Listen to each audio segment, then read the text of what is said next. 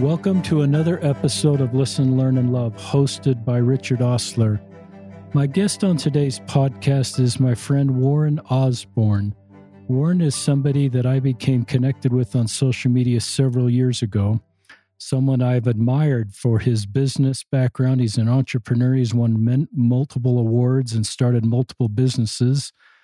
But I've also been following closely his journey with ALS. He has been willing to talk about this on social media for several years and talk about how difficult this is. One of his posts today was, in fact, I'll read this post for you just to let you know how honest Warren is. This is a post from February 23rd. I did a pulmonary breathing test yesterday. Since the last time I did this test, I've lost 12 to 39% of my breathing capacity. So that's pretty honest, vulnerable post. And the post from today, today we're recording is March 4th, 2021. I just received my first dose of COVID-19 vaccination. I got in because I have a terminal illness called ALS. So I've admired Warren to be honest in social media about his journey. And my hope and prayer is that the things Warren shares will be helpful for you, helpful for those of you that are business people or looking to start a business, or some principles that Warren can share because he's had this beautiful career, and also those of you that are dealing with really complicated life issues, ALS being one of the most complicated diseases that I'm aware of. Warren is married. He's been married over 30 years. He has 6 kids. We will link to his Facebook page. He's got a wonderful family. His wife's name is Tricia, I believe, 11 grandchildren, and just living the dream. He's 9 grandchildren. 9 grandchildren. Yes. And is that okay for an introduction, Warren? That's great. Thank you. So talk about your business. Introduce your career to our listeners. So I'm kind of a consumer products expert. I've built 11 companies, and 10 of the 11 were successful. The only one that wasn't was the one I started just before getting diagnosed with ALS. Please excuse my slurred speech, but that's one of the things that happens with ALS. So I don't have that deep, resonating radio voice that I used to have. But I've done businesses from VHS, production, duplication, manufacturing, gift card accessories, Bluetooth speakers, the world's most beautiful and decorative diffusers, essential oils.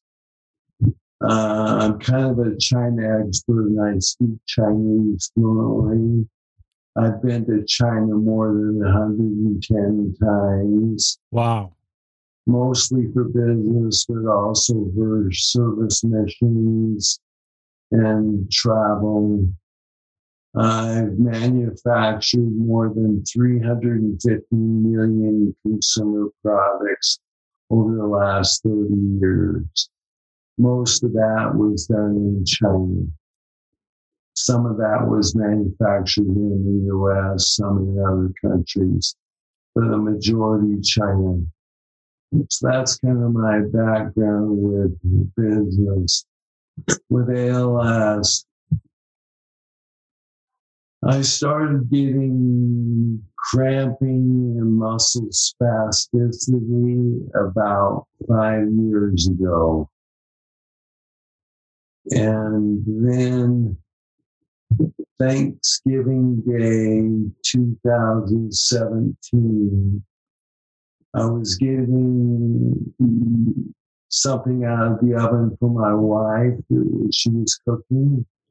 And I bumped myself on this shoulder, this bicep, and burned myself. The next day, it started to twitch in that area, and fasciculations began. And that's one of the biggest symptoms of ALS, is the muscles start twitching and fasciculating, and they never stop. Within 2 months, those fasciculations spread from the left arm all over my whole body, and they've never stopped since. So I'm working out 24/7 with my muscles just always twitching. So I run really hot. Well, that set me off on starting a lot of research and reading. It took quite a while to get into to a neurologist. In early May 2018, I was first diagnosed by a non-ALS neurologist who gave me a 60% chance that it was ALS. Then I went up to the U of U ALS clinic on May 10th, 2018. And there the doctor gave me 100% chance it was ALS. Wow. And I said, couldn't this be Lyme disease or benign fasciculation syndrome or something else? And he said, 0. I'm diagnosing you fully with ALS. Well, he was right. It is ALS. But he turned to me and I said, how long do I have to live? Because I had been doing a lot of research. And he said, 1.5 to 3.5 years if you're in the 90 percentile. Wow. 90% of people die within 2 to 4 years from first symptoms. 10% live longer, but they're usually getting it when they're younger. You know, I was 53 years old at the time. Well, I had been doing a lot of research, and the most promising thing that I found was stem cells injected through a lumbar puncture intrathecally. And I turned to him and I said, what do you think about stem cells? And he said, quote, there's not a shred of evidence that stem cells or any alternative treatment works for ALS. Don't waste your precious time and money on stem cells or any alternative treatment. Well, that kind of lit a fire in me. That's not my modus operandi. That's not how serial entrepreneurs work. So I thought, so that afternoon, after I booked a flight down to Florida to have my first stem cell treatment, and the next week I was treated with stem cells down in Florida. Those were just umbilical cord stem cells. Well, I read profusely. I read over the 7 months from the beginning of fasciculations. Within 7 months, I read 37,000 pages of ALS research and health research. So I went at this like it was a business with 120% in. While we were down in Florida, we went and met with another ALS expert. And he said to me, quote, you hit the jackpot. This is the worst diagnosis a doctor can give a person. Wow. That's a little lightheartedness, but it's factually accurate. So what ALS does is there's upper motor neurons in your brain, and there's lower motor neurons in your body, in your spine. And they start to die, and then the muscles atrophy away. So these motor neurons are basically the control mechanism for your muscles. And all of your voluntary muscles have motor neurons that control it. Well, I wasn't about to sit around and do nothing to fight this thing. And so I went on a mission to read profusely. Now I've read over 100,000 pages since being diagnosed. That's probably more than I read in grade school, high school, college, and my MBA combined. There was only 2 drugs available for ALS. Neither of them really looked good. So I went on a mission to really research stem cells. And I talked with about 22 facilities all over the world. And there's a lot of scams out there. Interesting. Scam cells. In the whole medical community, there's tons of scams. That's not a COVID cough. My saliva goes into my lungs real easily because my throat is really affected. So I went at stem cells really aggressively, getting treated about every month.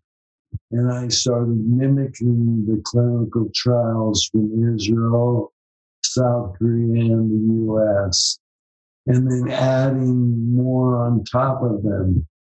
So the clinical trial would just do one thing, but I would do multiple modalities.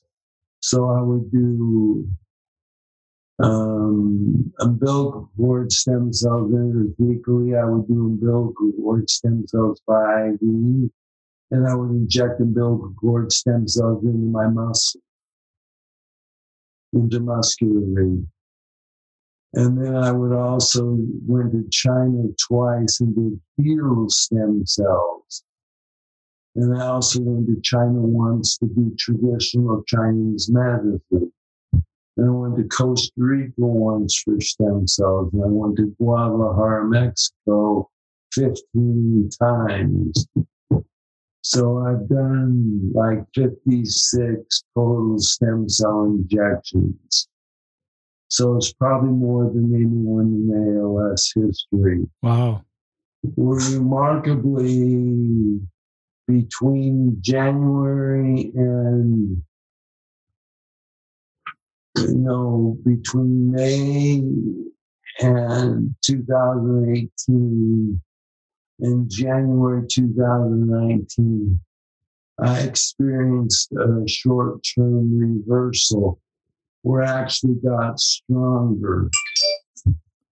Well, one thing that's going on with stem cells intrathecally is they're very anti-inflammatory. And so my theory was if we keep the inflammation down, we can slow down the spread of the toxicity of this illness and maybe reduce that inflammation. Well, I think they repeated nearly every month for the first few months doing stem cell injections, I think kept the inflammation down and probably revived some of the sick, fat, bloated motor neurons that were in the process of dying. And so I actually got stronger. And interesting, I flew back and met with Dr. Bedlack. He's a world-renowned ALS neurologist. And he said he'd never seen anyone's EMG improve. So they do an EMG where they shock you and put needles in you and test the response rate. And when he tested it in, I think it was November 2018, it had improved. Wow. From May of 2018, instead of getting worse. He said you'd never seen that before. I attribute that to the anti-inflammatory properties of the stem cells. The clinical trials were doing 4 injections a year, and I was doing many times that. So I've done 56 stem cell injections. I've also done many hundreds of other treatments. So I'm in more than 350 total treatments right now. So there's a number of stem cells, it's 5.3 billion that I've had injected. Wow. 390 million growth factor cells. I've had 1.5 billion cord blood plasma cells injected. And that puts me at 7.2 billion stem cells transplanted into my body. But I've done so many other drugs and trials.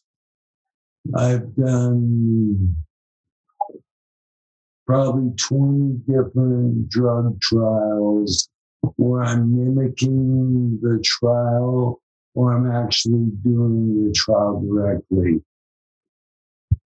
So I went at this kind of like I went at my business. It's 125% all in. I quit my day-to-day business. Let me tell you something else that I learned about ALS triggers. So I researched correlation does not equal causation in science.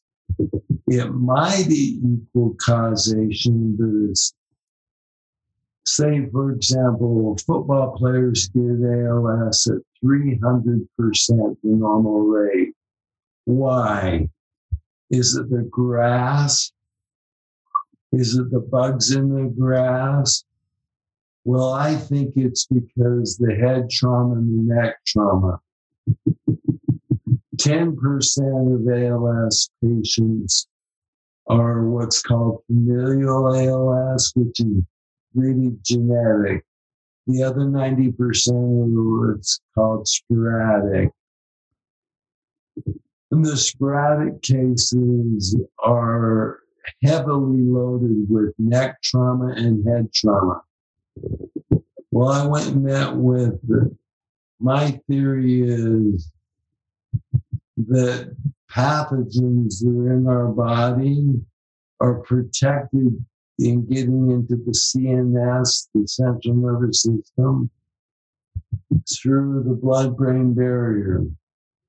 Our brains and our spinal cord are protected by a blood-brain barrier that keeps those pathogens out. You have molds, fungus, viruses, yeast, and bacteria all over in your body right now, and so do I. But the blood-brain barrier keeps those from getting into your brain.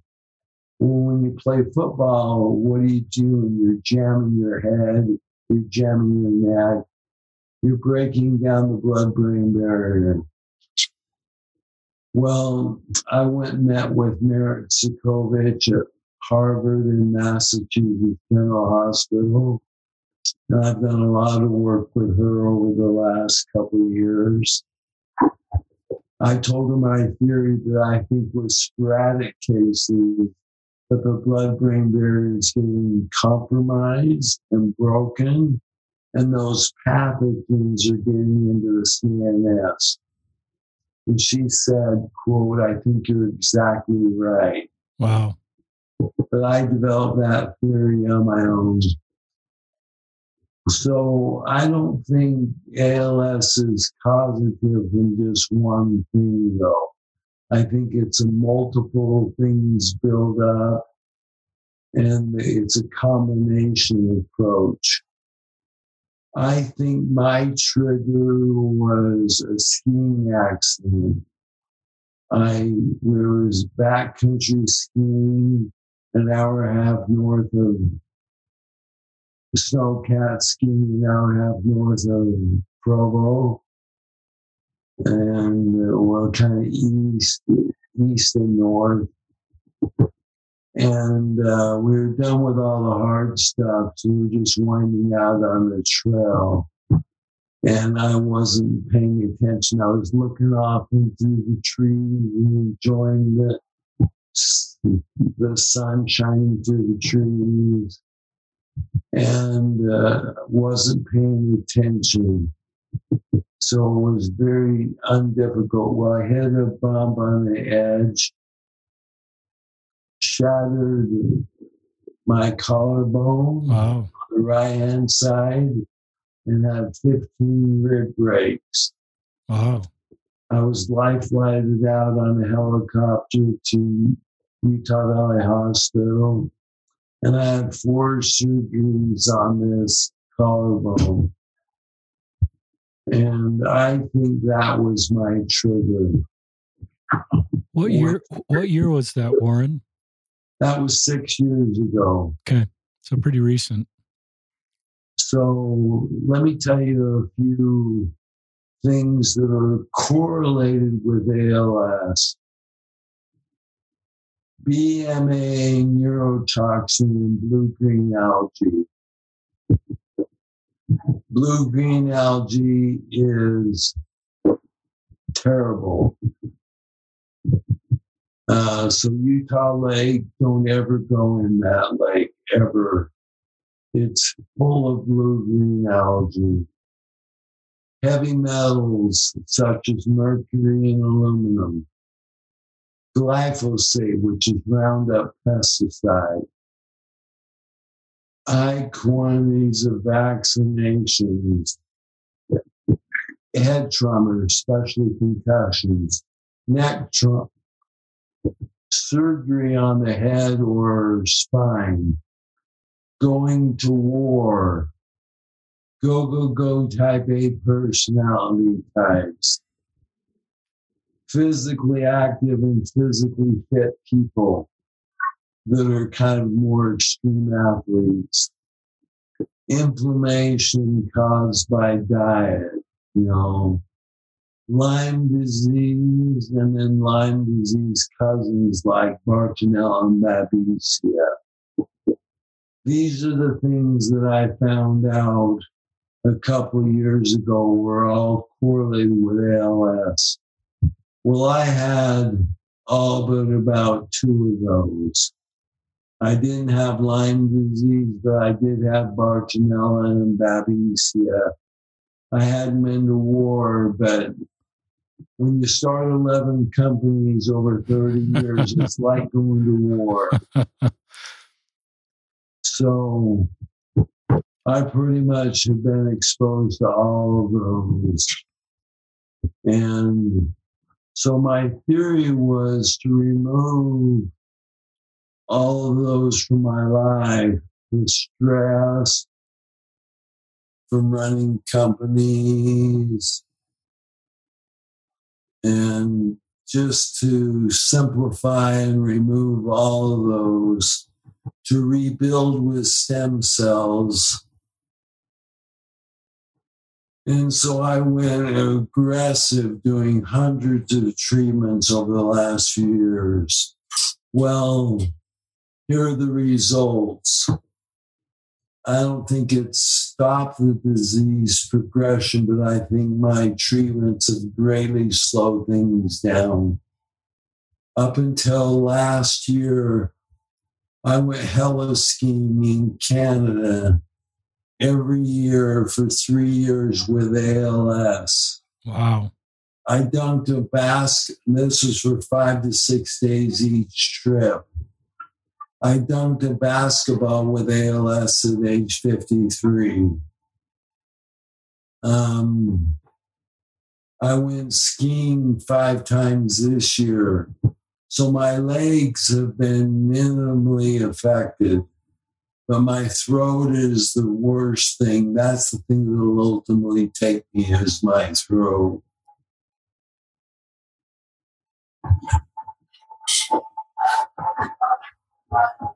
And I've seen you play tennis and golf, and you've been to Pebble Beach, you've been to the Masters. I see you have a group of people you play tennis with, and you've played tennis in 2021, and you've stayed very active, Warren. Yes, I've been very active. I've been playing tennis up until about 2 weeks ago, and been playing golf up until about 3 weeks ago. So some of my protocol, I've swallowed over 80,000 doses of supplements. So every morning, every night, I take a lot of supplements. And all those supplements were correlated with someone who had slowed their progression or lived a long time with ALS, or with the 40 certified reversals that Richard Bedlack has found. There's been 40 plus certified reversals as of 2 years ago. It looked for a while when I had that 8-month reversal like I might be reversal number 41. Yeah. But it didn't last. So, stem cell treatments, ozone therapy for detoxing, ozone IV therapy for detoxing, hyperbaric oxygen, typically a 3x atmosphere, superimmune IV vitamin therapy, UV light IV therapy. I did the advanced PK protocol. Many different supplements I've used over the last few years. Acupuncture, regular massage, using steam to detox through sweating. Removed my metal crowns and traces of heavy metal toxins in teeth. Traditional Chinese medicine with various herbs, stress reduction. For 9 months, I went vegan too. Wow. But I couldn't keep my weight on, so I do eat, beef and chicken now, but no seafood. The seafood is a high-risk exposure to ocean fish, have heavy metals. Freshwater fish may be exposed to the blue-green algae and make things worse. Up until COVID hit, I was working out of the gym 3 days a week and playing tennis or some other aerobic activity at least once a week. So I've done a lot. 2 neurologists with their ALS specialists said, this is as of like 2 years ago, they thought I had done more treatments for ALS than anyone they had ever heard about or read about. So I went at it like it was a life or death situation, which it is. Like I mentioned earlier, 90% of people die within 2 to 4 years from first symptoms. And your first symptoms were Thanksgiving of 2017. That was one of the first unequivocal ALS symptoms. For the year earlier than that, I was having muscle spasticity and cramping, which was likely ALS. So you've been 4 years on this road, 4+ years. it's approaching 4.5 years now since the first symptoms. It'll be 4 years this November for the fasciculation. What advice do you have to other ALS patients that if they can't do everything you've done and they just want to do a few things that are available to them, is there a feeling of what worked the best? You've used the term short-term reversal. You've used the term kind of delaying. Just give some advice to other ALS patients. Research and read a lot. Find out what people are doing that are having success and mimic what they're doing.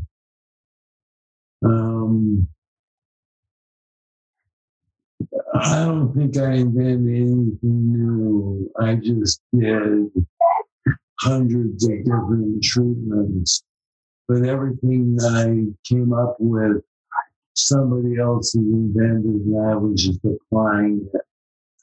So L-serine is one supplement that I think is really big. Curcumin, which is turmeric, is another supplement that's very anti-inflammatory.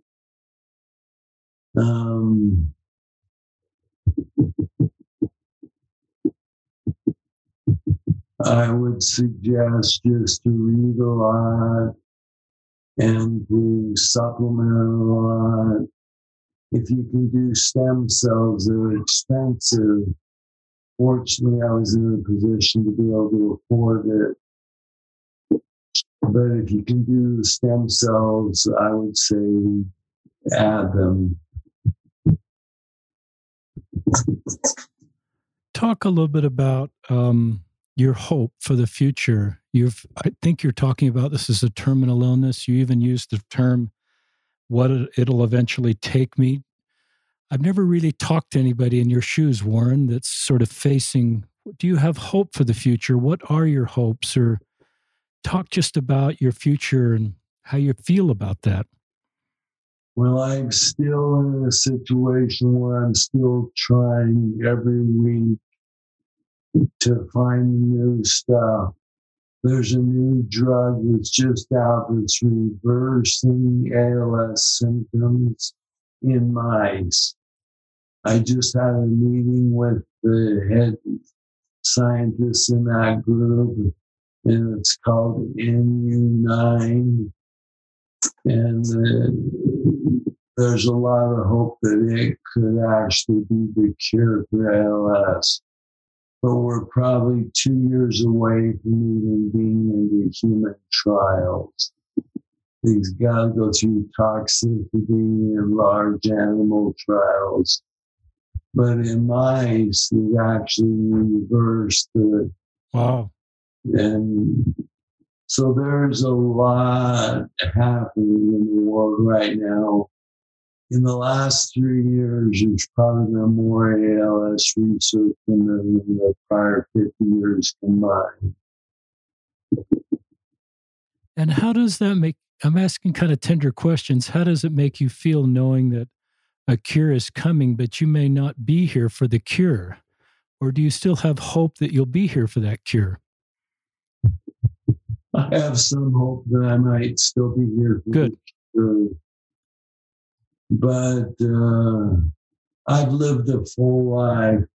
I've traveled to 110 countries. I've founded a service mission and helped a lot of orphan children over in China. I've filled in 56 years what most people might feel in 90 years. So I've had a very full life. So if it takes me, I've lived it as full as you can live it. But I'm still searching nearly every day, reading, studying, in hunting for a potential cure. I love your hope, Warren, and I love your honesty. And I can obviously tell intellectually. I don't, that you're all there intellectually, and it doesn't seem to affect your intellectual ability to research, to understand, to explore, to realize there's new treatments, to communicate. And what an interesting. One other thing I haven't mentioned, you see this hand tremor? I do see your hand tremor. The doctor up at the U thinks that I likely have Parkinson's disease and ALS. Is that common or is that very unusual? It's fairly unusual, but we know 3 or 4 people who have tremors with ALS. So it exists in a small percentage of patients.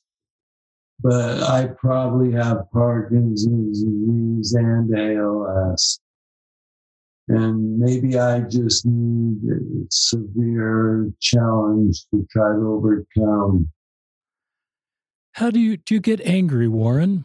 Because here you've got this wonderful life. You've got 6 kids. You've got grandkids. You've run these successful businesses. You've got, potentially a lot of years ahead of you. You've taken care of yourself physically. I sense that you're in great shape and have done everything into your 50s to be in great health.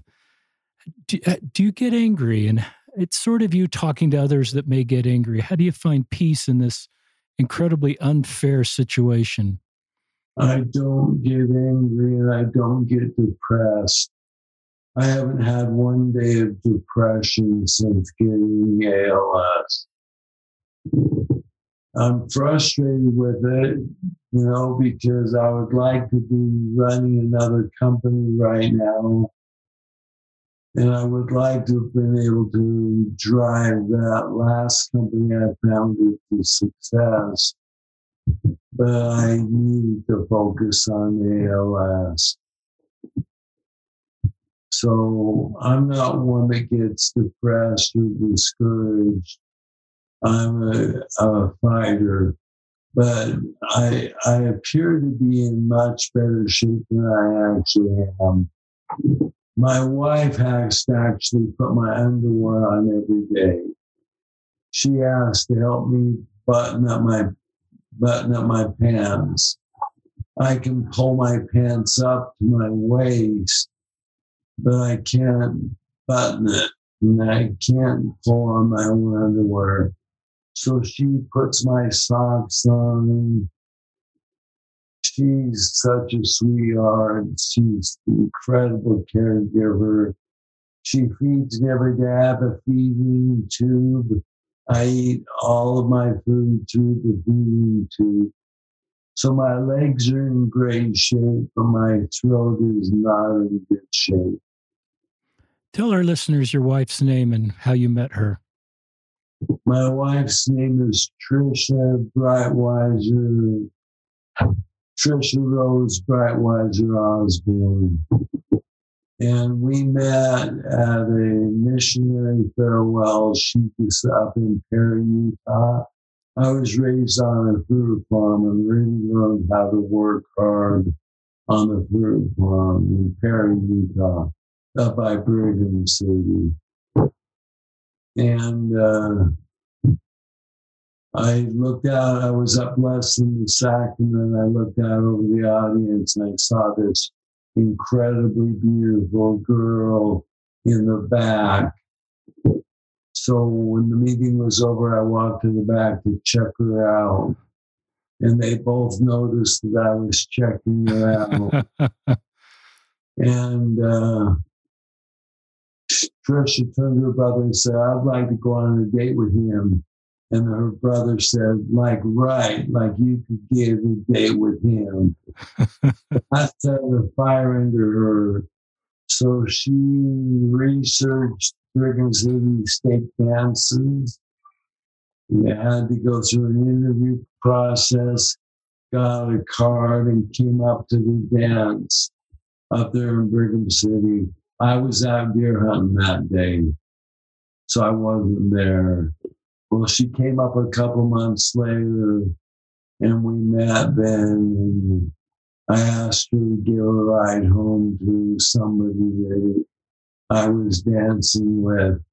And once I saw her, I was fixed upon dating her. So the next day I went down under the auspices to thank her for giving this friend of mine a ride home. And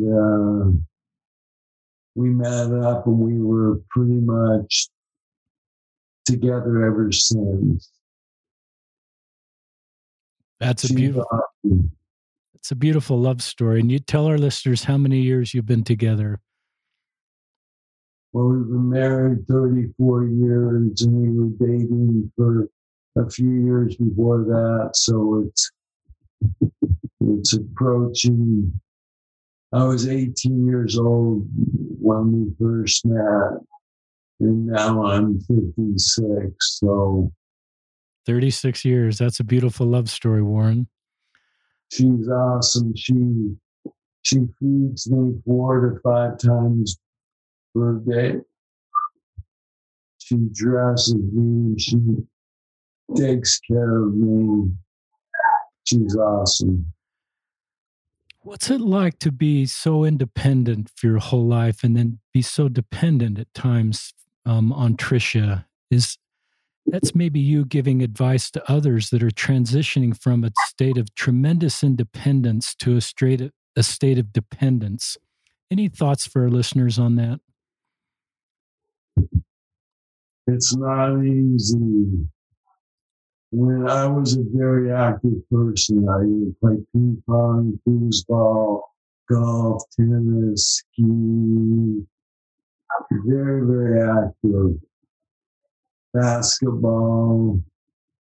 It's not easy to lose all of your function. This is as high as I can lift my arms up in front. That's about your belly button. Yeah. A little higher. My shoulders are shot. They're just skin and bones. If I took my shirt off and you saw my shoulders, they're just skin and bones. I'm in a fortunate situation because my legs haven't been very effective. And this is a disease that takes away your arms, your legs, your belly, your back, your throat, your speech, your swallowing. Basically, all of your voluntary muscles get affected over time. It's a brutal disease. I think the doctor was right when he said, you hit the jackpot. This is the worst disease that a doctor can diagnose with. I would take cancer or losing a limb way more than ALS. But you only live once on this earth, and so you got to make the most of it. So right now, my daughter's over here with 3 grandchildren, and when we're off this, we'll be spending time together. Tomorrow I fly back to North Carolina to meet with the grandchildren and 2 daughters and their husbands.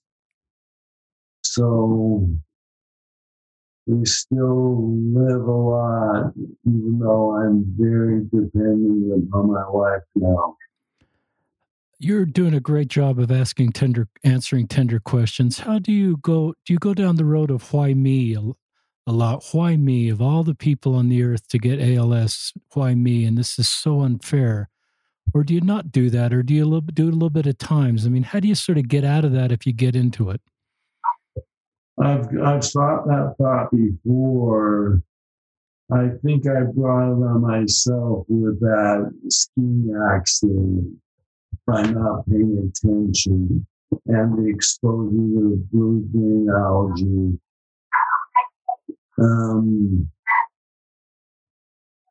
But I don't get caught up with fretting or worrying. I'm kind of an action person. It's like, let's do the research and do everything we can to make the best of it. It's a good answer. I don't get down or depressed. I probably say 3 or 4 times a week to my wife, ALS really sucks. But that's about as long as that lasts.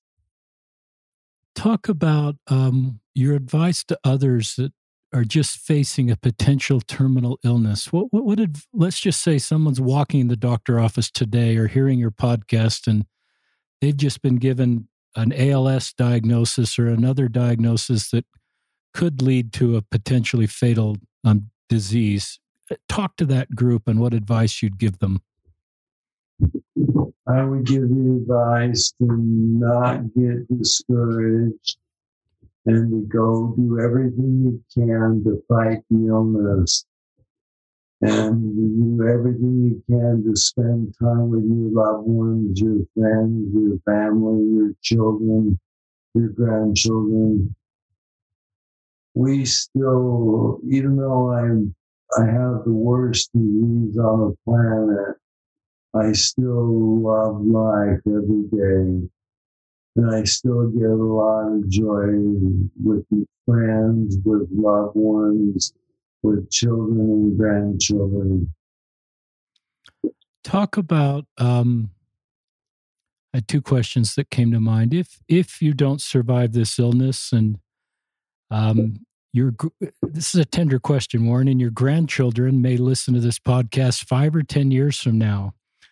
And you have passed if you don't survive. What do you want your grandchildren to remember about you? To go at everything you do in life with 110%. Be focused, be driven. Don't do something half-heartedly. I love that. And I think your legacy is just, all the things that you've done professionally and personally. You've got this big friend group, and the way you've hit this illness head on. You seem to hit things head on and sort of don't get into denial mode. And I've loved the way you've just seemed to have hit this head on and the 125%. And I can't speak for you, but it seems like there's a little more peace in your life knowing you've done everything you can to fight this. And where you are right now, obviously you don't exactly want to be there, but there may be some peace that you've just done everything you can. Talk to what's helpful if I want to talk to someone that has a potentially terminal illness and I'm their friend. Should I talk about it with them? Should I not talk about it with them? What's helpful for what are your friends doing that's helpful at times, and maybe some things that aren't helpful? My friends have been very supportive and very friendly. I have great friends, and they've all been wonderful.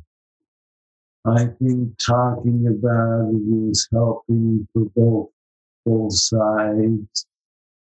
So I'm very open about it. I'm open about it on Facebook and Instagram. I'm open about it, talking with my friends. My voice is wearing out. You can probably notice that it's more slurred than when we started. Well, you're doing just fine, and I've admired you being open about it on Facebook. We're kind of the same age, and I just admire you being open, Warren, and I think it allows us to know how to help each other. And if we're vulnerable, then people are open and vulnerable with us. And I've just loved your friends group. You've got this big group of guy friends. And as I scroll down your Facebook page, you're in Pebble Beach one week and the Masters another month and all over the world with your family and your friends. And I've loved their relationship with you. I think we're coming to a close. Is there anything you'd just like to share that's on your mind for our listeners? This life is short, So live at 120% while you got it. Don't waste time on garbage in life. That's great advice. So, listeners, I will link to Warren Osborn's Facebook page, his Instagram. We'll post this podcast, and you can follow his story and send him your love and prayers and help all you can to solve ALS and all these terrible illnesses that I believe will be solved. And I offer up a prayer that a cure will be found in time for Warren and in time for others that are dealing with ALS and are fighting so valiantly to stay alive and doing all they can. So, Warren, on behalf of all our listeners, thank you for joining us on another episode of Listen, Learn, and Love, and for your courage and your faith and your determination and all you've done, my friend, to make this world a better place. Thank you. Appreciate being with you today.